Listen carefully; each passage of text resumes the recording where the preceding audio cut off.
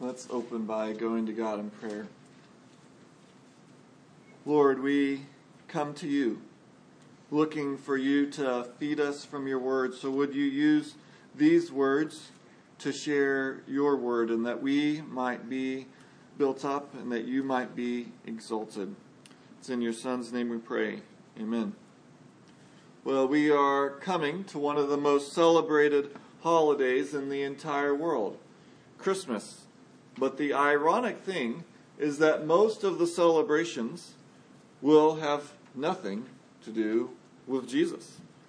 It would be like celebrating Martin Luther King Day and never mentioning Martin Luther King, or having a 4th of July celebration and never talking about it being when we had the Declaration of Independence. Most people gather on Christmas for family, or for gifts, or for Santa, but little are anticipating the celebration of Jesus, the eternal Son of God, coming as a human. Anticipation can refer to something that is going to happen and then you predict will happen. Or it can mean the eager anticipation, the eager desire for something to come.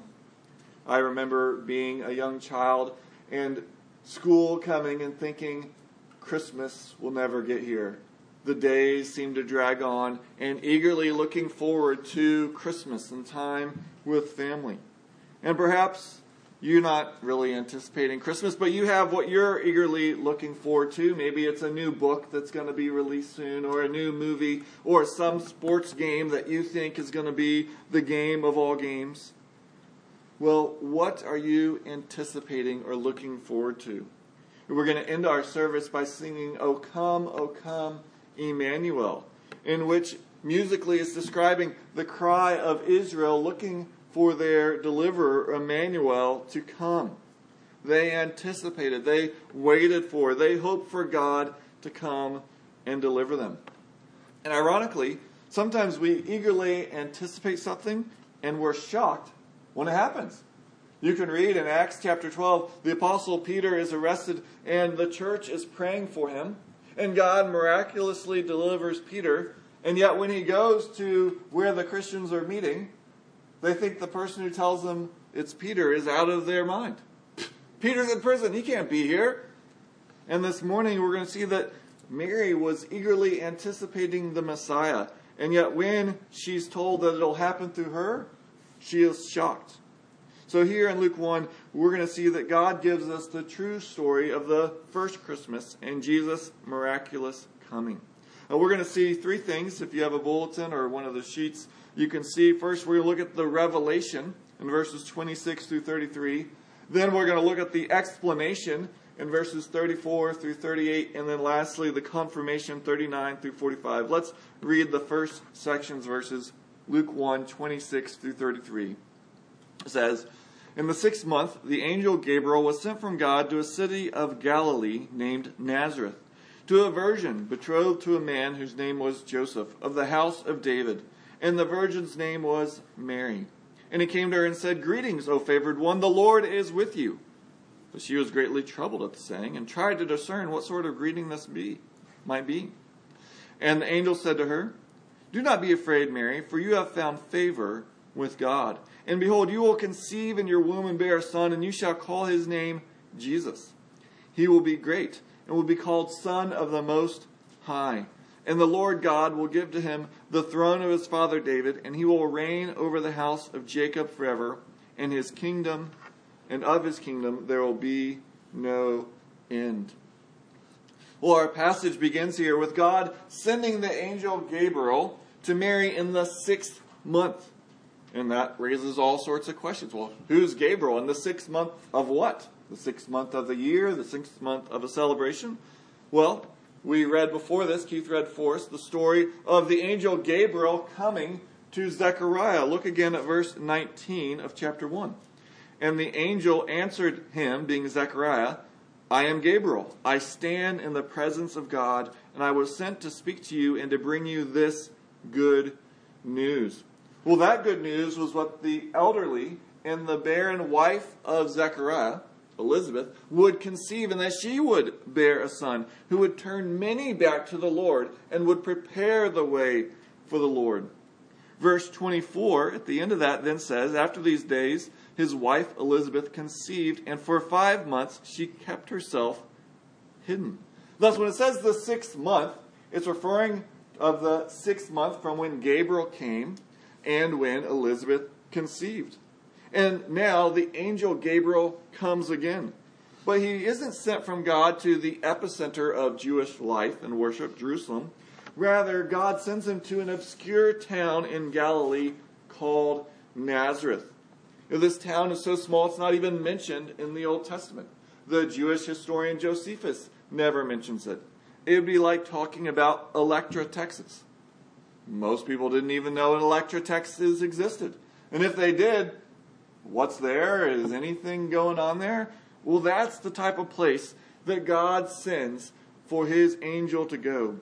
This magnificent pronouncement doesn't come to some grand palace, but an out-of-way town in a private home. And Gabriel wasn't sent to someone we might deem important, like a prophet, a priest, or a princess. Rather, verse 27 tells us that he was sent to a virgin named Mary, who was betrothed to a man named Joseph. Now, in that time, girls were normally betrothed between ages 12 and 13, and the betrothal would last for about a year. Now, the betrothal was stronger than what we think of as an engagement. To end a betrothal, you needed a divorce. And yet, if all went well, about a year later, they were married. And here, we're told that her betrothed was Joseph, a descendant of King David. And notice what Gabriel says to her, verse 28. "O favored one, the Lord is with you." For some reason that we're not told, God showed favor to Mary. Now, some confusion has arisen because in the 6th century, Jerome translated the Greek New Testament into Latin, called the Latin Vulgate.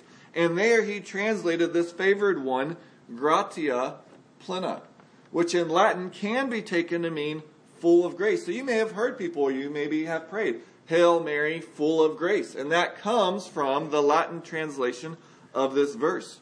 However, the original translation doesn't say Mary is full of grace, i.e. that's something that she has. Rather, the original Greek is saying she was given grace. She was shown favor.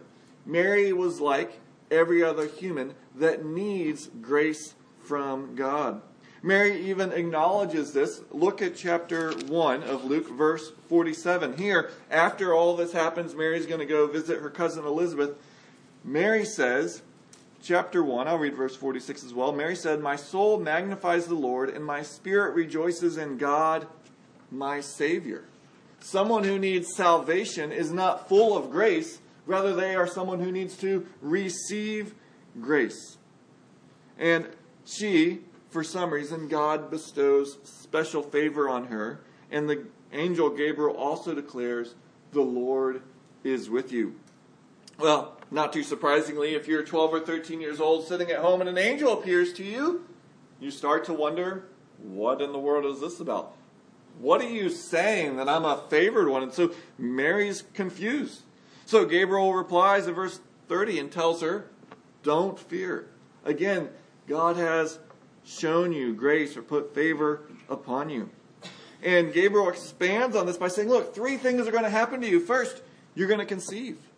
Second, you're going to bear a son. And third, you'll call his name Jesus. Now, Jesus is the Hebrew name Joshua, which means salvation. As we read in Matthew's account, when the angel goes to Joseph, he says he'll be named Jesus because he'll save his people from their sins. Well, Gabriel then tells 5 wonderful descriptions of this son who will be named Jesus. First, Jesus will be great. We read earlier Luke 1, 5 to 24 because there's a comparison and contrast going back and forth in the first 2 chapters of Luke between John and Jesus.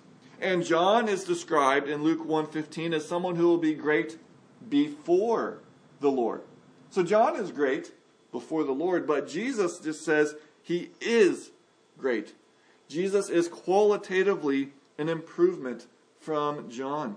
Second, Gabriel says Jesus will be called the Son of the Most High. Now, John will be described in chapter 1, verse 76 as the prophet of the Most High, whereas again, Jesus is the Son of the Most High. Now, as we're going through this, we have to be cautious because we know the rest of the story. We know everything that happens, and we know, as we confess in the Apostles' Creed, that Jesus is the eternal, the one and only Son of God. Yet at this time, I don't think Mary fully understood that. I say that for one reason, because in Luke 6:35, it says that they are sons of the Most High. So, Son of the Most High doesn't only have to be read as meaning Jesus was divine, though clearly the rest of the Gospels show us that. Well, third, Gabriel declares that the Lord God will give Jesus the throne of his father David. Even though Joseph was not Jesus' biological father, their culture passed down their line even through an adoptive father. And every single Israelite anticipated the future son of David who would come. They looked forward to this because God made a promise to King David in 2 Samuel chapter 7. It reads there, 2 Samuel chapter 7, verse 12, "When your days, King David, are fulfilled, and you lie down with your fathers, I will raise your offspring after you, who shall come from your body, and I will establish his kingdom. He shall build a house for my name, and I will establish the throne of his kingdom forever. And your house and your kingdom shall be made sure forever before me. Your throne shall be established forever." And as you know, in the Old Testament, after King David, many kings came and went, and they didn't have a throne forever. And in fact, things got very dark because first Israel in the north, and then Judah in the south was destroyed and exiled. And it looked like God's promises were not going to be fulfilled. And yet in the midst of that, God made a promise. Isaiah 11:1, "There shall come forth a shoot from the stump of Jesse, the father of David, and a branch from its roots shall bear fruit." So even in the darkest of times, God was saying the promise to David of an eternal kingdom will come. And Gabriel makes clear this is exactly whom Jesus will be, because notice what verse 33 says. He will reign, this is the fourth promise, he will reign over the house of Jacob, meaning Israel, forever. And fifth, his kingdom, there will be no end. There could be no clearer tying to David's promise, or the promise given to David in 2 Samuel 7. And these promises would have rung true in Mary's ear. Every faithful Israelite was looking forward to this king who would come. And so as Israel lay in captivity to Rome, they longed for their Davidic king to return and establish an eternal kingdom. Now it's interesting, Gabriel could have said many things to Mary about Jesus. He could have said he will be the wonderful counselor. He'll be the Prince of Peace. He's the Messiah. He's the creator of the world. So why did Gabriel choose to say that he would be the king? I believe he did it because the good news of the gospel is that the king has come. You know, when Jesus begins his ministry in Mark chapter 1:15, he says, "The time is fulfilled, the kingdom of God is at hand, repent and believe the gospel." Jesus made clear his mission was that he came because he is the kingdom of God at hand. He's the king. And why did the wise men in Matthew chapter 2, the Magi, why did they come from afar? Because they wanted to come to the newborn king. And what was the message put on top of Jesus' cross? It was, this is the King of the Jews. And Jesus came as a king to conquer. But conquer way more than just Rome. In a much greater way than David conquered Goliath, Jesus conquers sin and death, setting up an eternal kingdom. He's the one who came to conquer sin and all its effects, whether that be moral or spiritual or physical or social and on and on. He came to be the fulfillment of King David and set up an eternal kingdom, for he conquered and reigns. As you read through time, we can read of many dynasties that have lasted, some for thousands of years, but only Jesus' reign will be eternal. So we rightly sing, when we've been there 10,000 years, bright shining as the sun, we've no less days to sing God's praise than when it first begun. An eternal kingdom. And yet there's a slight problem to this story. And that needs the explanation. That's next, verses 34 through 38. So let me read that and then we'll discuss them. So Luke 1, verse 34. And Mary said to the angel, how will this be since I'm a virgin? And the angel answered her, the Holy Spirit will come upon you and the power of the Most High will overshadow you. Therefore, the child to be born will be called Holy, the Son of God. And behold, your relative Elizabeth in her old age has also conceived a son. And this is the 6th month with her who was called barren. For nothing will be impossible with God. And Mary said, behold, I am the servant of the Lord. Let it be to me according to your word. And the angel departed from her. Although Mary was probably excited to hear that these promises were going to happen, she's confused. How can this happen since she is still a virgin? And starting with Mary, and until today, many have had a hard time believing that she could conceive as a virgin. Nicholas Kristof writes, the faith in the virgin birth reflects the way American Christianity is becoming less intellectual and more mystical over time. He argues that because he says, well, my grandfather had been a devout and active elder in a church, but he nonetheless firmly believed in scientific truths and regarded the virgin birth as a pious legend. Yet notice, Mary is no more apt to believe that 2,000 years ago than we are today. It's not like Mary said, well, this all makes sense. I'm going to have a child even though I'm a virgin. And Matthew's gospel that we read shows didn't make much sense to Joseph. It was pretty clear to him what happened, so he was going to divorce her quietly. You know, they and their culture were not more gullible. They're not more prone to believe myths. Mary and Joseph understood how biology works. In Luke's gospel, Luke was a doctor. Luke understands how things work. Thus, that Jesus was born of a virgin didn't stem from the later faith of people. That's often what people say. Well, later Christians started to think, well, Jesus had to be born of a virgin, so we're going to say that's what happened. Well, no. Belief in the virgin birth was not their later faith that was then put onto Jesus. Rather, it was the facts that forced them to come to this conclusion. Yet this is impossible. I mean, we understand how these things work. Well, look at verse 37. For nothing will be impossible with God.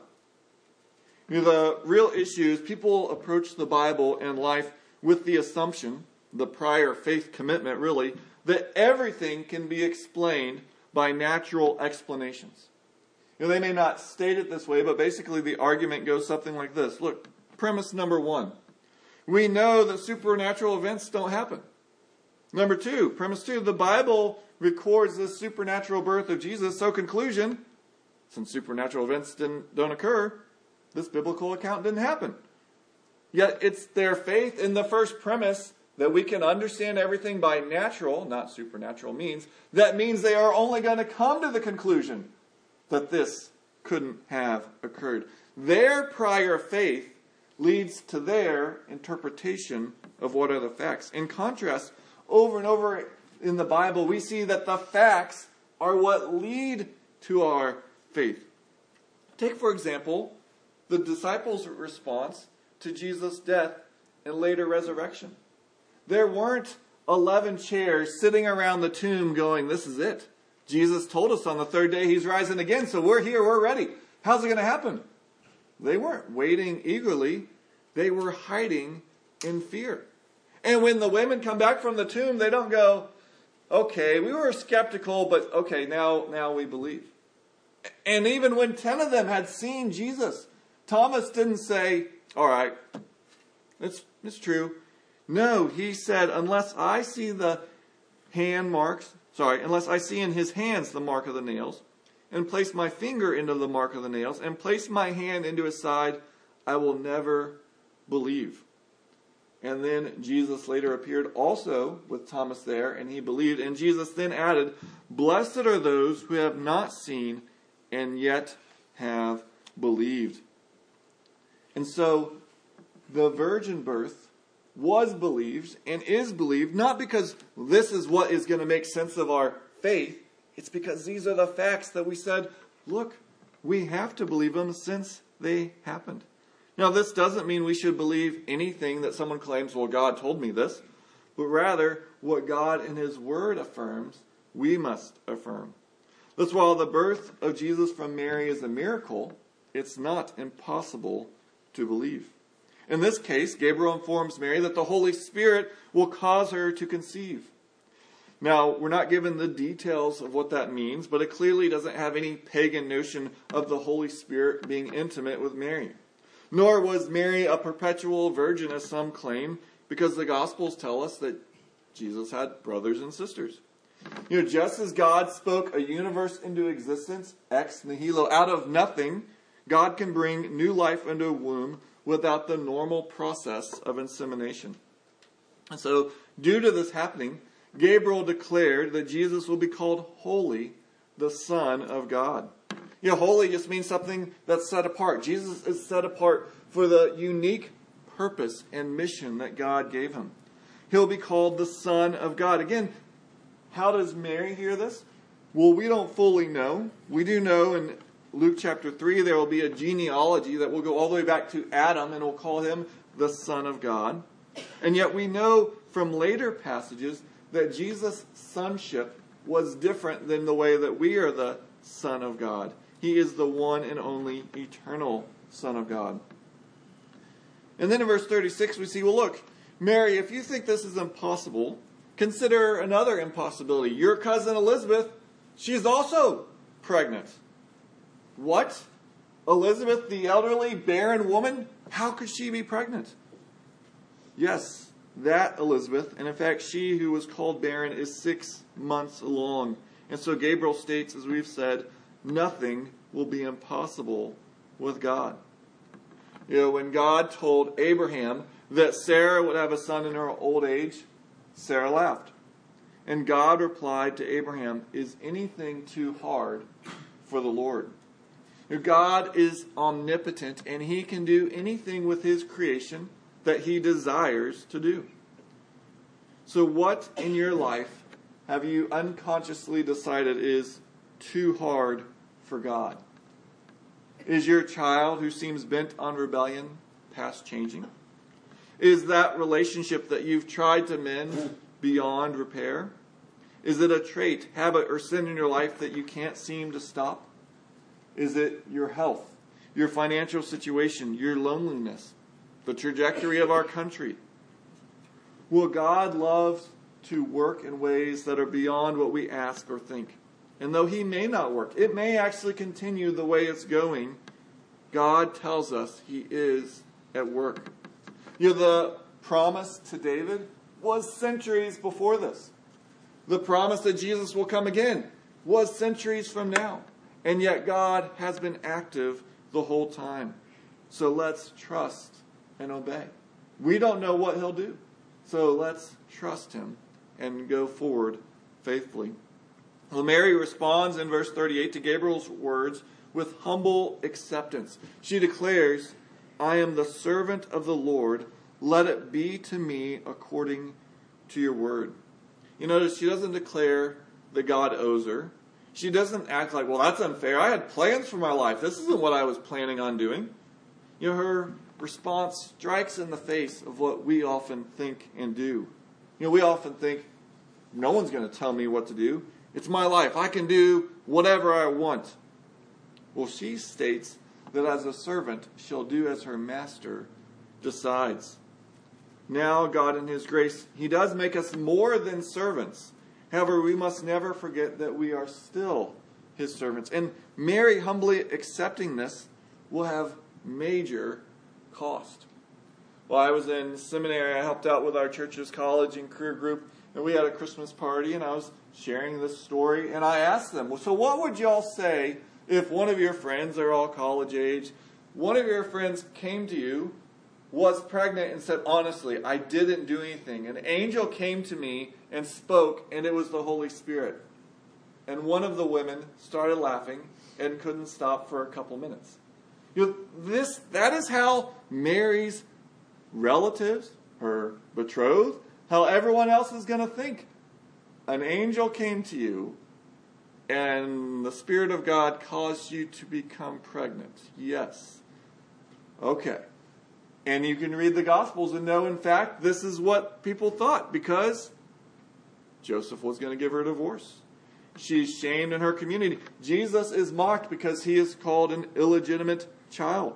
And yet she willingly submits to the plans of her master. Like Mary, we should be open to any and all plans God has for us. Mary hears God's pronouncement and willingly gives up reputation and respectability because she wants to serve God. The cost will be immense and great, but the reward will be eternal. We often want the opposite. We want God to come bless our plans rather than submitting to his plans for us. We want him basically to be our servant. Look, we got these things, God. We're going to pray. Will you bless what we have for you to bless? And yet he says, I'm the master. Will you accept my plans? Will we say, behold, I am your servant. Let it be to me according to your word. I know this can be hard because we know how our life should turn out. We have plans that are going to make our life great. Yet we make our plans and God directs our steps. And when we don't get our plans, we can grow bitter. We can grow angry. We can grow disgruntled at God, or we can trust him. Friends, there's no one better to entrust your life to. You may walk through what feels like the valley of the shadow of death, but you don't need to fear any evil, because he will be with you. As we noted, this is not a call for blind faith here. This is a call to trust God. And in fact, God provides a way for Mary to check. And that's our last section, the confirmation, verses 39 through 45. So let's read that together, the confirmation.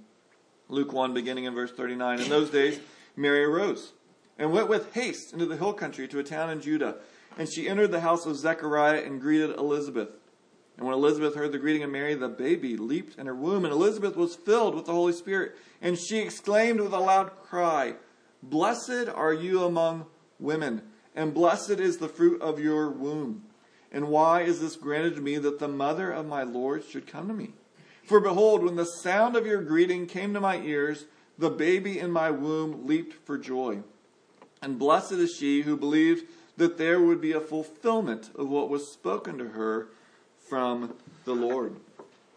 We're not given many details, except the story rapidly shifts from Gabriel visiting Mary to now Mary going to visit Elizabeth. Their towns are roughly about 80 miles apart, so it would have been about a 3 to 4 day journey to travel to see Elizabeth. And when Mary arrives, she greets Elizabeth, and in the greeting, John the Baptist leaps in Elizabeth's womb, and the Holy Spirit fills Elizabeth. Now, before we go into this, we need to clear up a misunderstanding of what this means. Elizabeth did not go into a trance-like state, her eyes go unfocused, another being and take her body over, and in a raspy voice give this speech. That's the way Hollywood depicts a spirit coming upon someone. But as with most things, Hollywood does not depict it accurately. Elizabeth was fully aware and conscious of everything she said. As well, remember the cultural context. Elizabeth had hid herself away for 5 months. And even a month later, Mary had no idea that Elizabeth was pregnant until Gabriel told her. They don't have any Pony Express. There's no texting, no phones. They lived a long way from each other for that culture. And that also means Elizabeth has no idea what's happened to Mary. She doesn't know what Gabriel told Mary, but she would know that Mary isn't married. Yet with all those things being true, Elizabeth, merely by hearing Mary's greeting, gave the greatest baby reveal of all time. Now, I should pause and say, when it says at her greeting, that could be her long discussion, and maybe Mary explained everything. However, it says in here, at the sound, verse 44, at the sound of your greeting to my ears, not at the words of your greeting. So I think, maybe I'm wrong, most commentators don't take this line a lot, but I think when she just began to say, it's great to see you, and the Holy Spirit filled her, she understood all these things. Again, I wouldn't die on that hill, but I think it's what happens.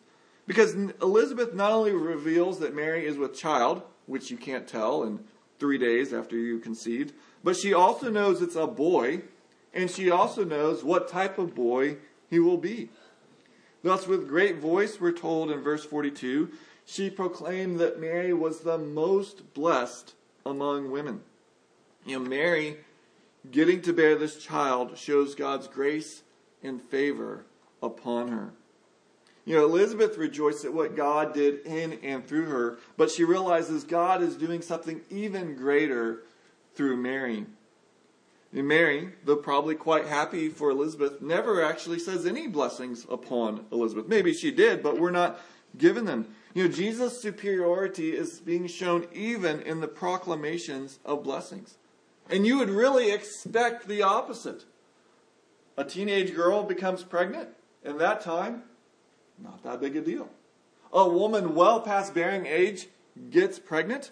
Wow, you have finally lost what in their culture would have been a curse and a shame.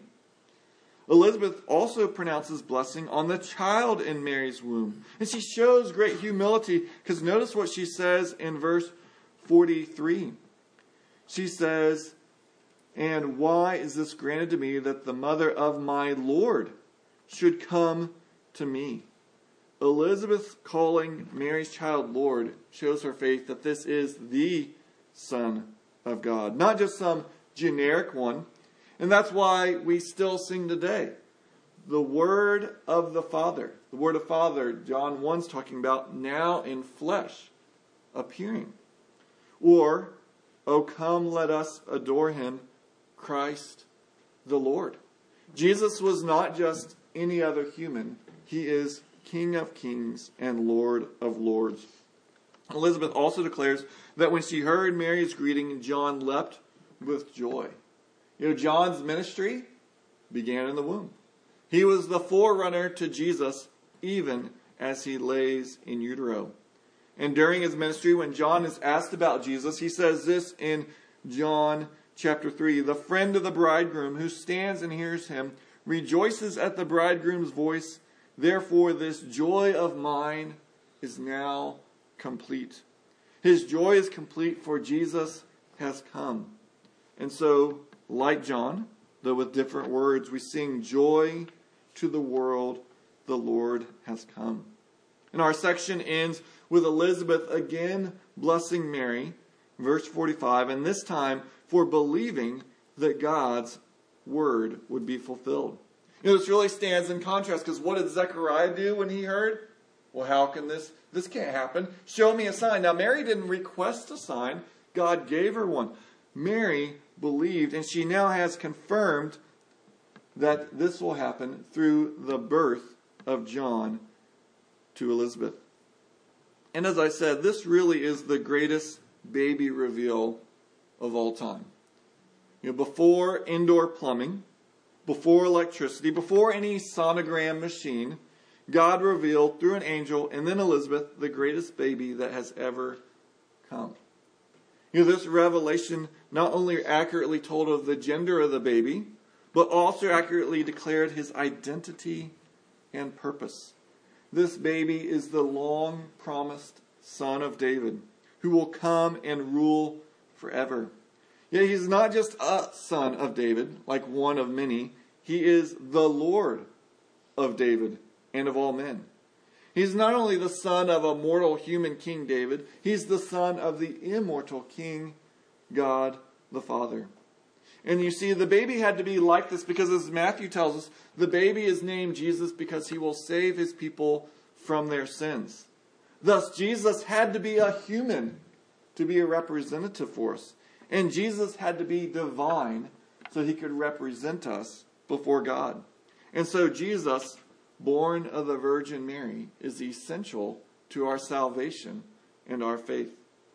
Well, let's notice the three different responses to those who heard. First, Mary humbly believed and accepted God's will for her in this. Second, John the Baptist leapt for joy. And third, Elizabeth spoke words of believing worship, for this is the Lord. Many will gather on Christmas. They may even sing a Christmas carol or two.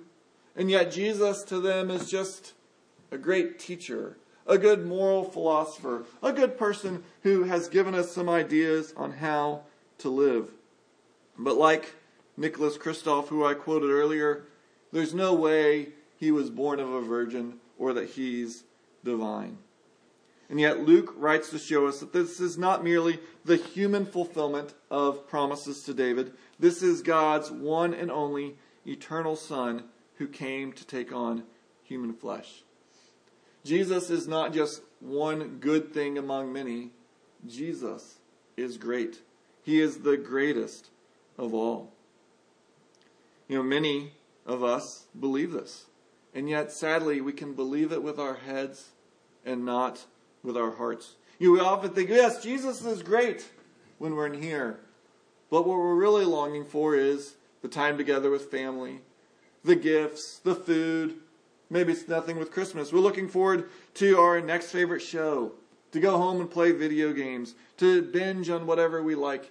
Yeah, Jesus, church, that stuff's good. I'm going to come once a week. But great. Oh, that's the activity I do. That's my work. That's my hobby. That's what's really great. And yet, when Jesus is just a good thing and not the greatest thing, we are slowly starving ourselves to death. Spiritually, relationally, emotionally, and in every other way. You can't satiate the eternal hunger God has put in your heart with the things He's put on this earth. It can only come through His Son, the Savior, who was born of a Virgin Mary. In the 1850s, you may have heard of the famous French tightrope walker Blondin, who announced many days in advance that he was going to walk across Niagara Falls on a tightrope. As the days grew closer, many people came and thought that this is crazy. He's not going to do it. And yet he showed up and he walked across. And the crowd went crazy. He did it several times and then he started doing other things. He eventually got a wheelbarrow and walked across and back. He then put cement in it and walked on it and back. And every time he'd go down and back, the crowd would go crazy. And finally, when he came back with the wheelbarrow, with the cement, he put it down and he asked them, "Do you all think I could go back and forth with a person in the wheelbarrow?" Oh, and the crowd went crazy. Ah! And then Blondin turned to a reporter and asked him, "Do you think I could do it?" And the reporter responded with excitement, "I really believe you can. I think you're the greatest stunt artist of all time." And Blondin replied, "Wonderful. Here's the wheelbarrow. Get in." A lot of us are like the reporter. We think everything's great, but I'm not putting my life on the line for this. Well, God calls us to trust Him, not by just saying, "Oh, you're great out there. I love watching what you're doing." But He says, "Get in the wheelbarrow. Do you really trust me? Do you really think I am the greatest?" Faith is more than just some agreement with some facts that we can read on a creed. Faith is living and active. It's getting in the wheelbarrow and trusting God's hands to get us across. So let us rejoice, because Jesus, the newborn King, has come, and we can trust Him. Let's pray. Lord, we come to You because You are the one who has the words of eternal life.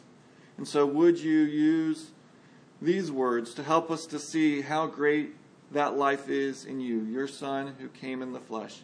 And may we rejoice more each day. May we live more faithfully in response. It's in Your Son's name we pray. Amen.